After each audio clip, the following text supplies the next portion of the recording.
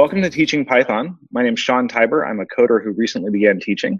And I'm Kelly Schuster-Paredes. I'm a teacher who recently began to code. Well, we're really excited this week. We're joined by two amazing teachers of Python and of agriculture. We're joined by Karen Hildebrand and Teresa Vallot from FarmFems. Why don't you take just a couple seconds to introduce yourself, Karen, and then we'll go to Teresa, and then we'll jump into our wins of the week. Sure. As you mentioned, I'm Karen Hildebrand, and I have worked in the field of AI for about 15 years and worked in the literal field in agriculture for about 35 plus years. So really excited that in the past 18 months, we've really been working at FarmFems to see the collision of those two fields. And I am Karen's older sister, Teresa. My connection to this, as Karen said, is on the farm. We grew up on the farm, and then my background is in teaching. So I taught high school math. I have teachables in biology and physics. And then my last few years, I spent coaching teachers on teaching math. And now I am farming full-time. That's amazing. I actually saw an article, and this is how I got in contact with you guys from the CBC.ca, I'm assuming Canada, post, and you were on a Twitter feed, and it was just amazing to read your story. I'm really excited to meet you. Yeah, it was great when Kelly brought it over to me. I got really excited. My mom grew up on a farm in northern Montana, and so I spent a lot of childhood summers going there during harvest time, and it was really great. It was a lot of wheat and barley farming and cattle and everything. So it was really great to see all the things that you've been doing, and I'm really excited to learn more about it because it touches a place near and dear to my heart. Great. Thanks for having us on. Good. So we are going to start the way we always do with the wins of the week. Karen, do you have a win you'd like to share with us this week, something great that's happened inside or outside of the classroom? So I would say the win so far is spring seeding on Deer Creek Farms is complete. So all the seeds are in the ground and ready to start growing. Excellent. That's great. Teresa, would you like to go next? Sure. The win at Valaton Farms was that we got the sunflowers finished in between rains.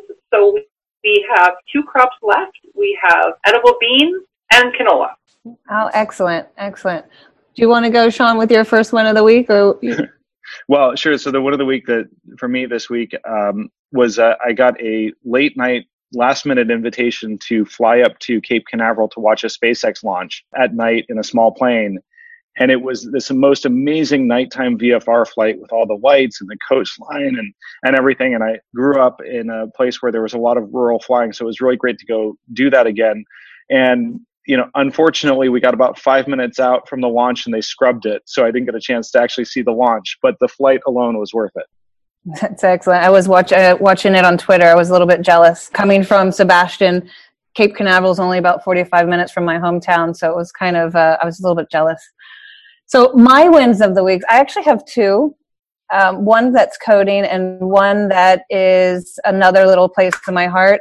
This week we have 7th graders reading their online Spanish books that they wrote to the little kids. So I get to do 2 things, see the 7th graders interact with the little kids, and then bring my son up to get read in Spanish just to promote bilingualism in education. So that's been a fun day today. It's been a hectic day.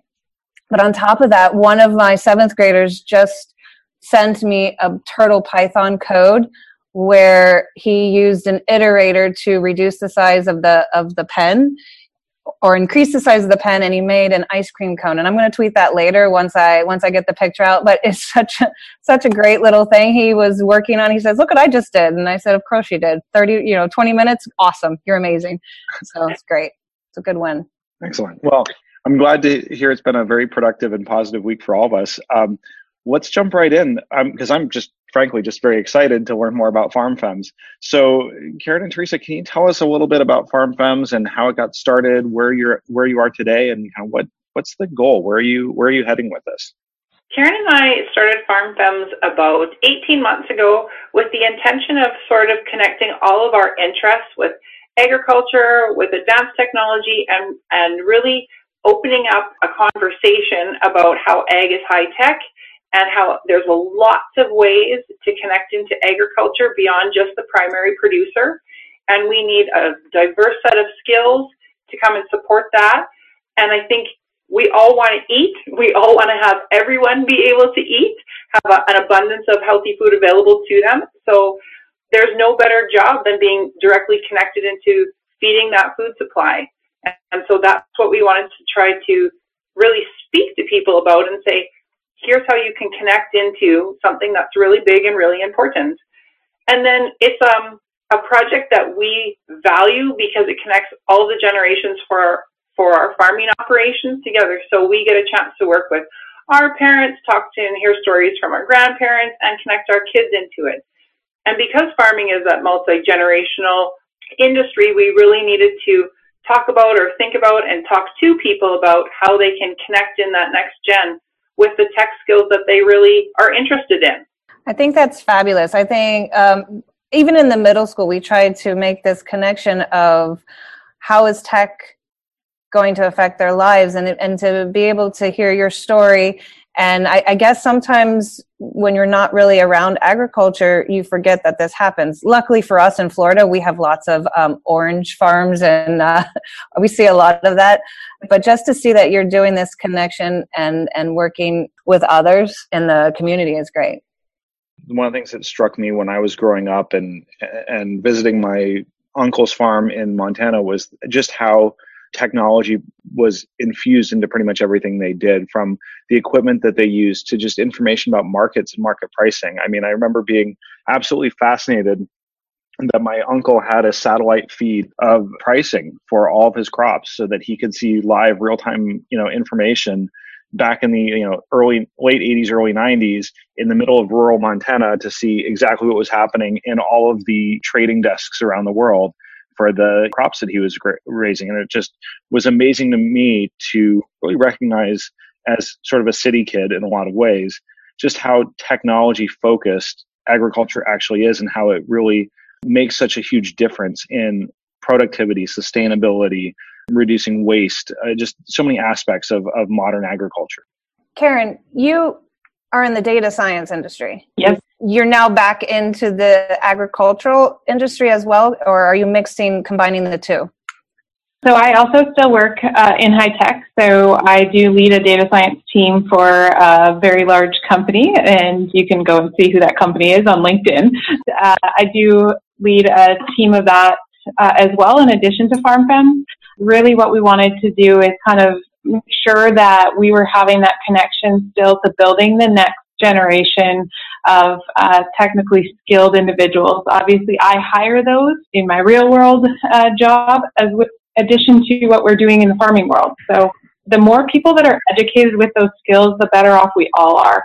So we really wanted to make sure that we filled that gap because it's a significant gap. We need people with those technology and coding capabilities. So the next thing I wanted to ask was, so this next generation, you're starting day camps, or you've done day camps with them to help them learn the basics of AI. Can you tell us a little bit about how that started and how it's working for you? Sure. So we know that kids really like to spend time with technology. It actually started with our own kids, and it was in science fair projects over the past, several years, where they were trying to come up with something unique and different that nobody else would be doing at science fair. And so we started working. I've worked with AWS for quite a few years now, and they have a really approachable platform where kids can be successful. And so for several years, we were doing that, just with our own kids and helping them learn. And then we thought, there's really great ag applications of this. How could we help more kids to be exposed to this? And obviously, we're really excited that you guys are teaching this as a classroom and that you have an audience of teachers. That's so great. And we want more kids to have exposure.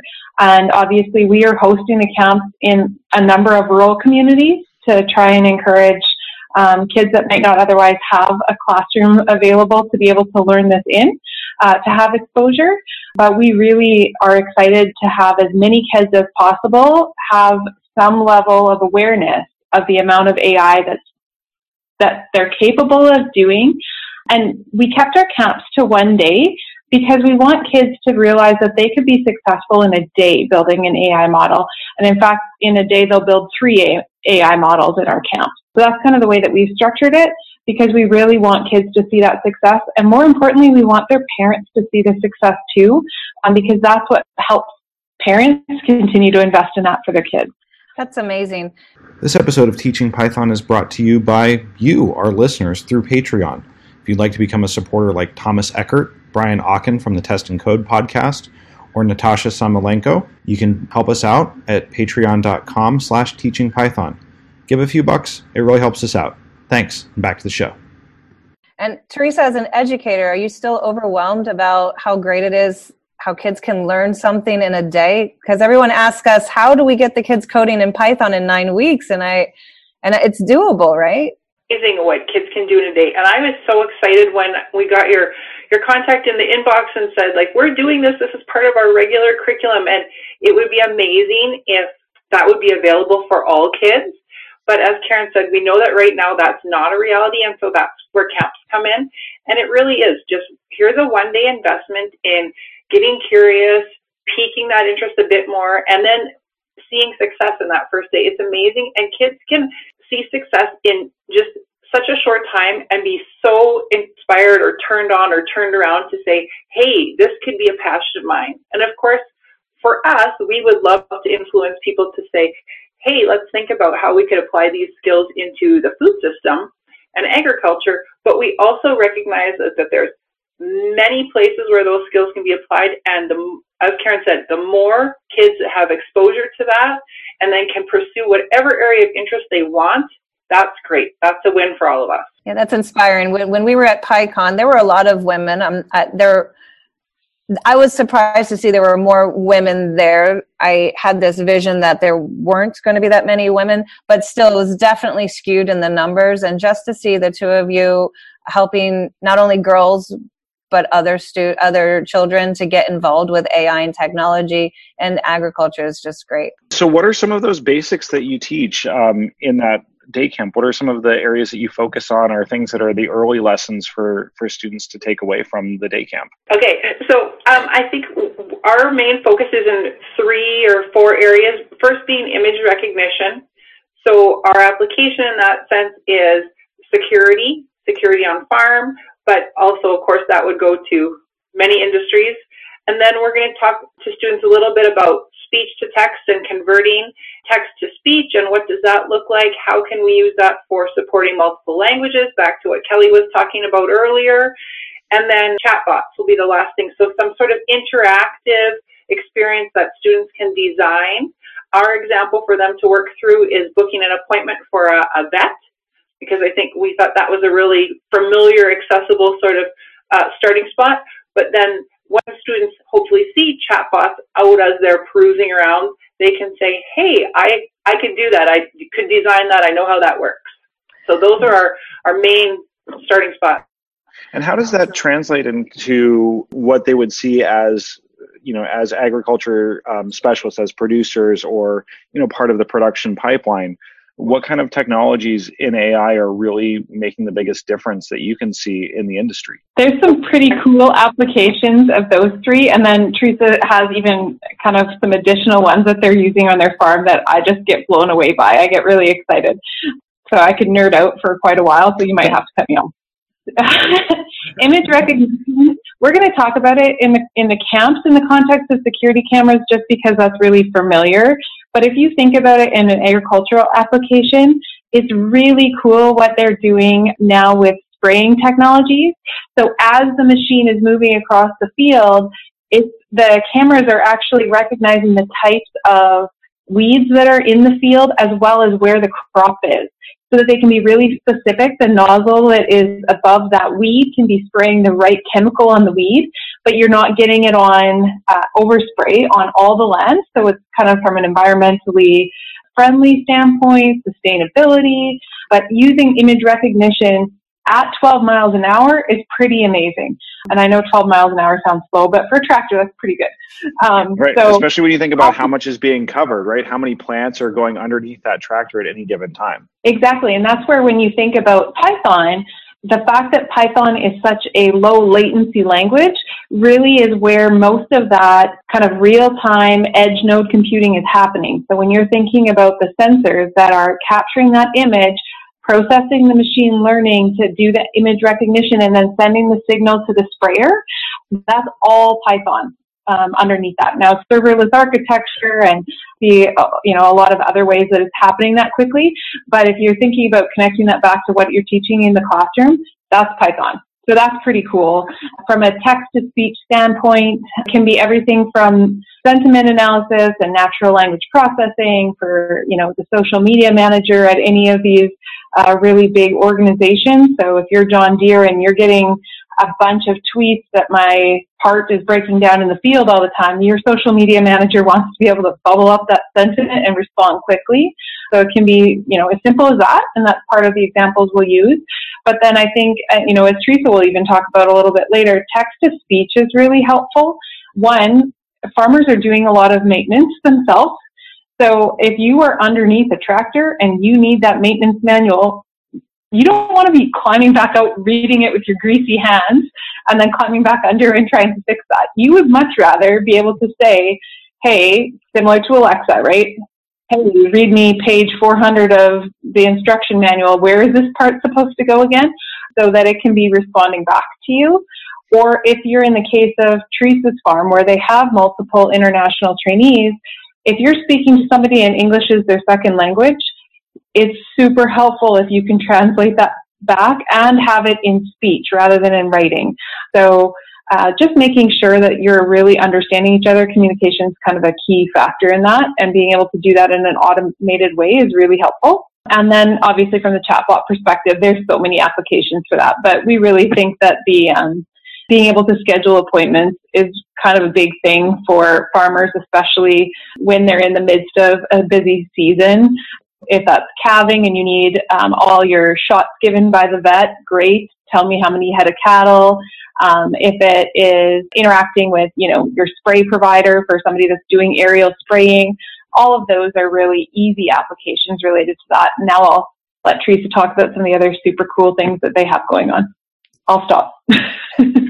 Oh, super cool. I don't know about super cool.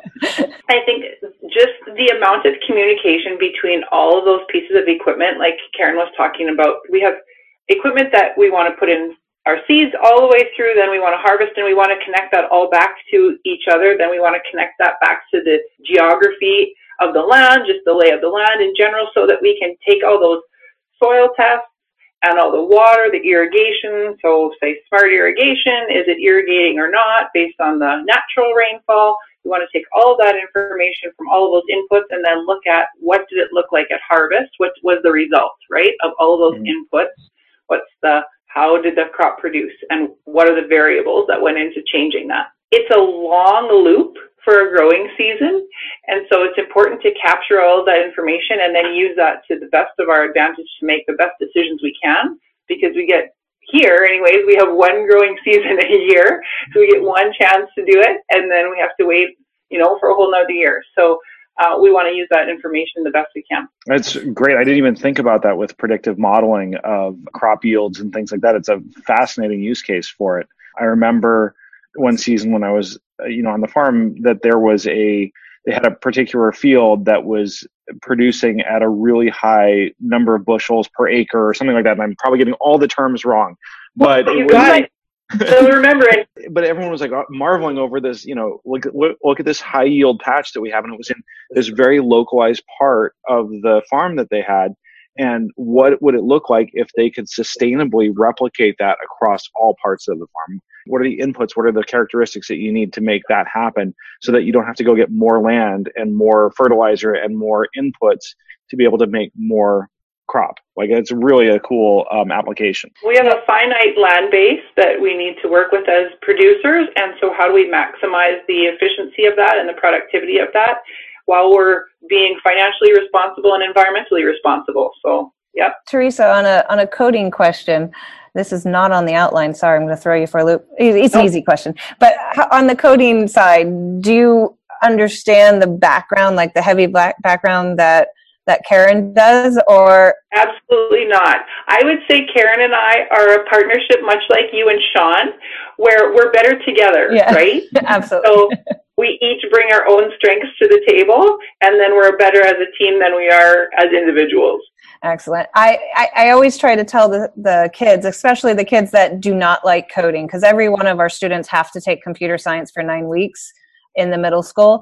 And I try to explain to them, you do not necessarily need to go code a 500-line, program by the end of the quarter. But what I want you to do is to have an appreciation of how that changes your life. And I think you guys have really modeled that well in what you're doing. Well, it's a flashback, right? Like when I was taking coding at university, flashback, that was C++. That was very like, woo, right?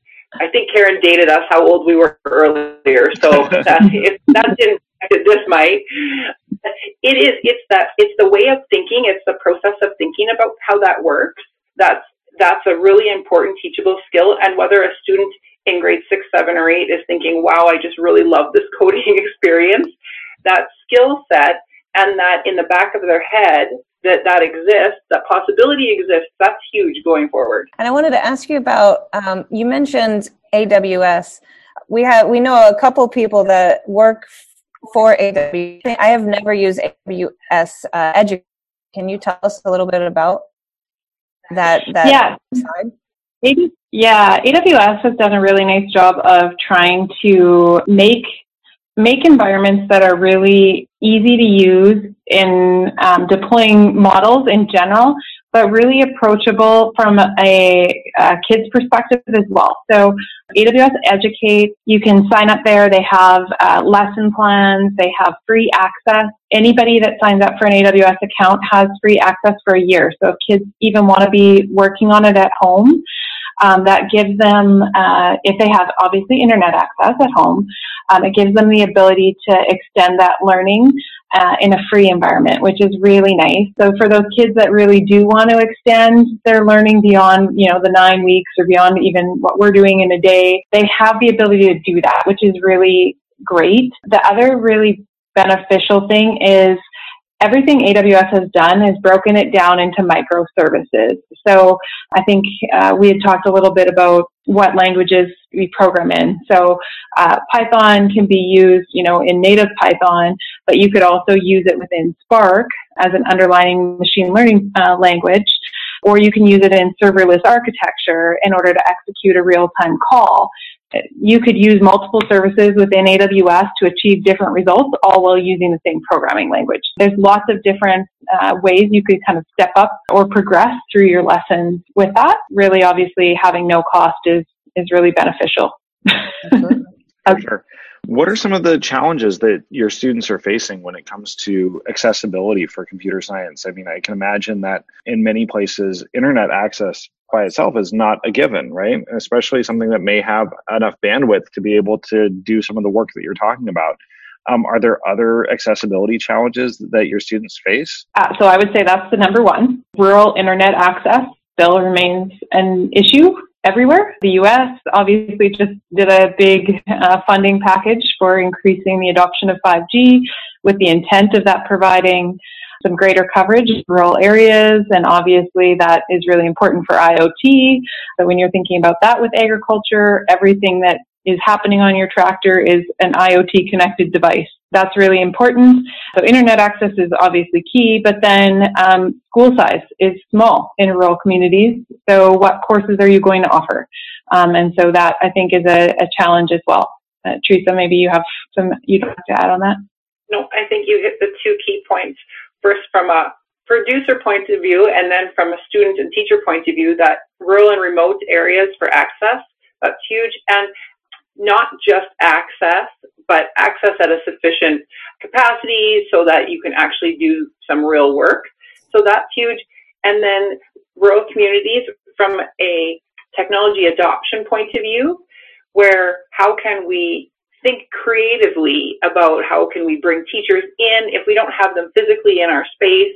How can we bring them in via technology so that our students can still have access to those skill sets, even if we maybe don't have a physical teacher in the room to do that? The other question I had too was, are there any particular challenges that you see for women or young women in this space trying to get started?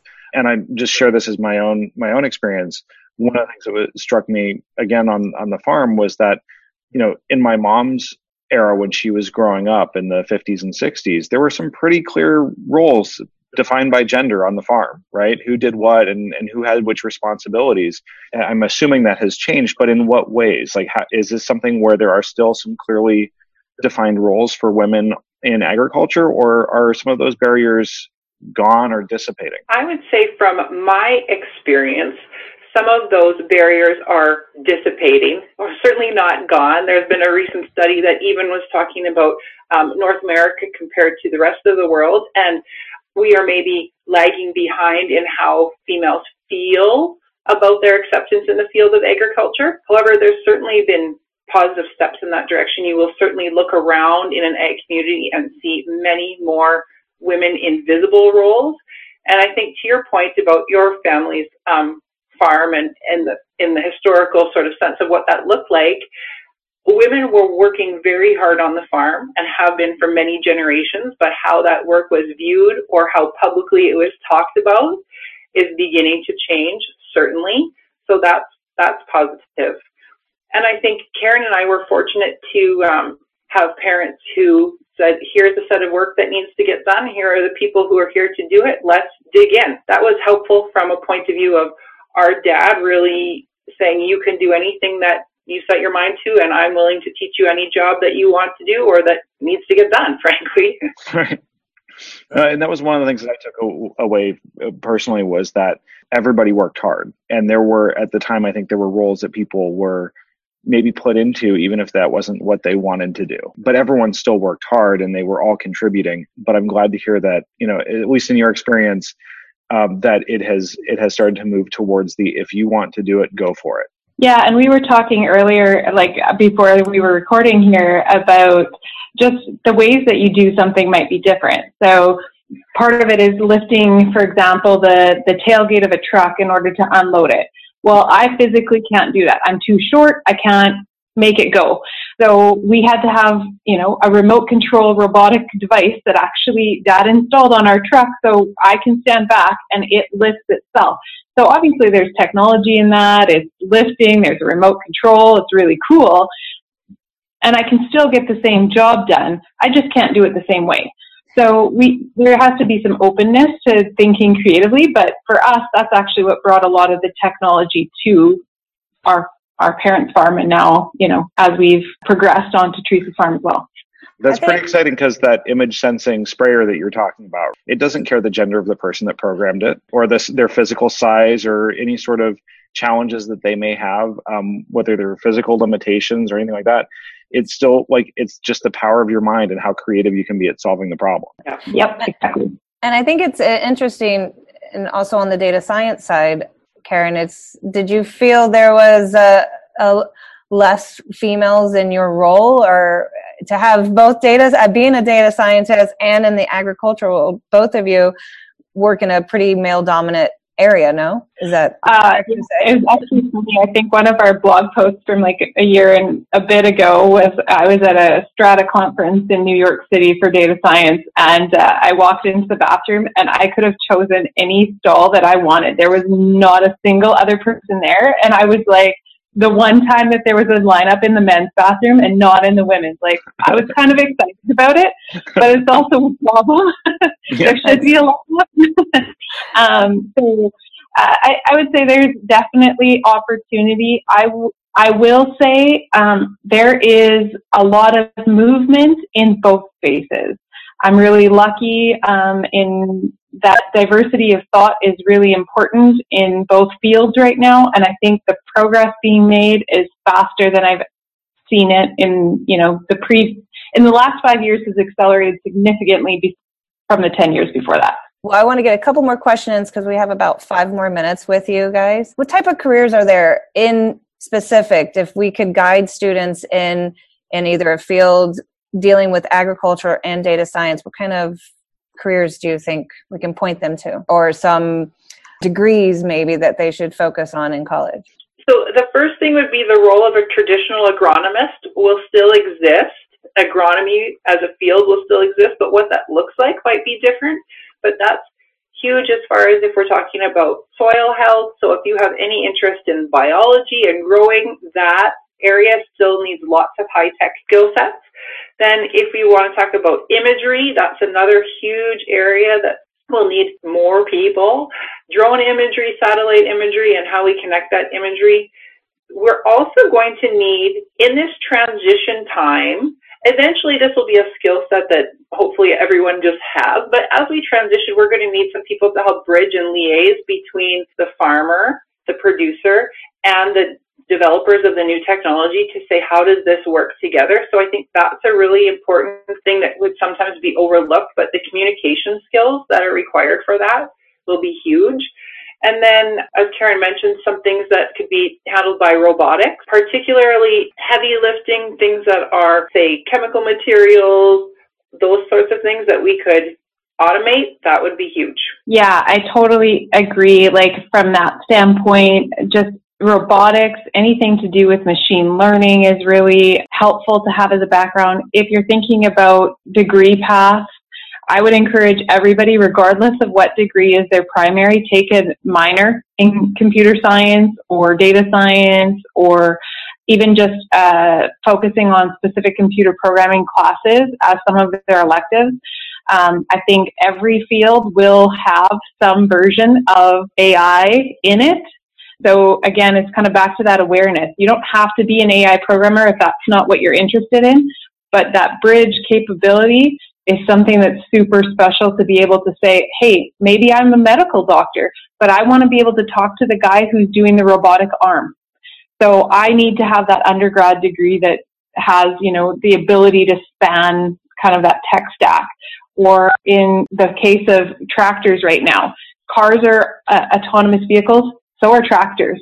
And those capabilities are all coming out in the next, 10 years, but that will be their introduction into the field. All tractors, combines, etc., in the next 30 years will be transitioning to that kind of autonomous operation. So how do we have those skill sets that are, agriculture, robotics, autonomous vehicles? Those are all skills and jobs that will exist in the coming decades for sure. This is one of the things that's most fascinating about agriculture is it's kind of like the sleeper cutting edge. If you're not necessarily involved in it, you don't necessarily notice how much of that is happening. I know Kelly and I were at the National Robotics Engineering Center in Pittsburgh this summer for some training. It's affiliated with Carnegie Mellon. We saw some self-driving tractors there, things that were being used for orange groves right here in Florida to be able to do spraying directly on the plants rather than overhead and into the rows where it didn't really make any sense. So it's really kind of fascinating if you think about it. It's kind of easier in some ways to have a tractor driving through a field where there's not really a lot of other cars or pedestrians than it has to drive them on city streets. So all of that development in autonomous vehicles is really like the best place to have that happen is in the middle of a field in the middle of Canada or in South Dakota. Perfected there where you have no pedestrians. Right. Exactly.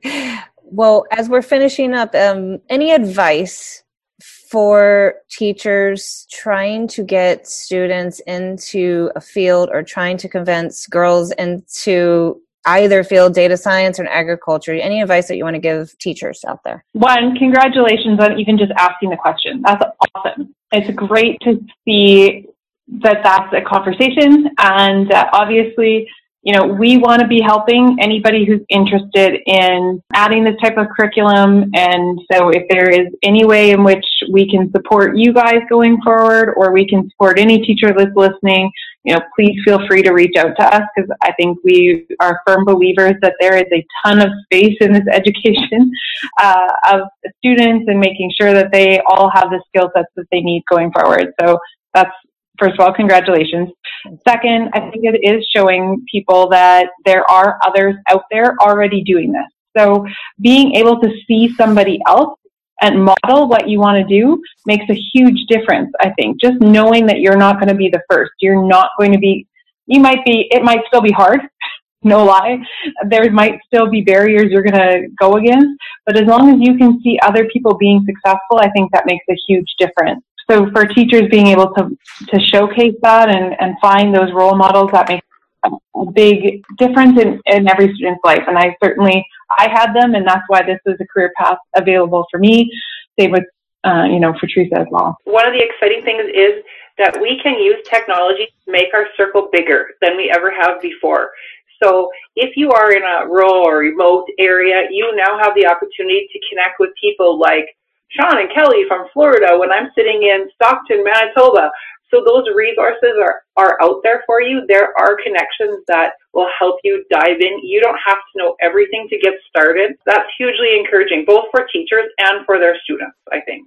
I wish we could talk so much longer with you guys. I definitely would love to do a follow-up to hear more about your exchange program and to see how you guys are doing in a couple of years, even 6 months from now. So we will definitely keep in touch. Thank you both very much for joining us, and we're looking forward to speaking with you again. Have a great afternoon. Thank you. For Teaching Python, this is Kelly. And this is Sean. Signing off.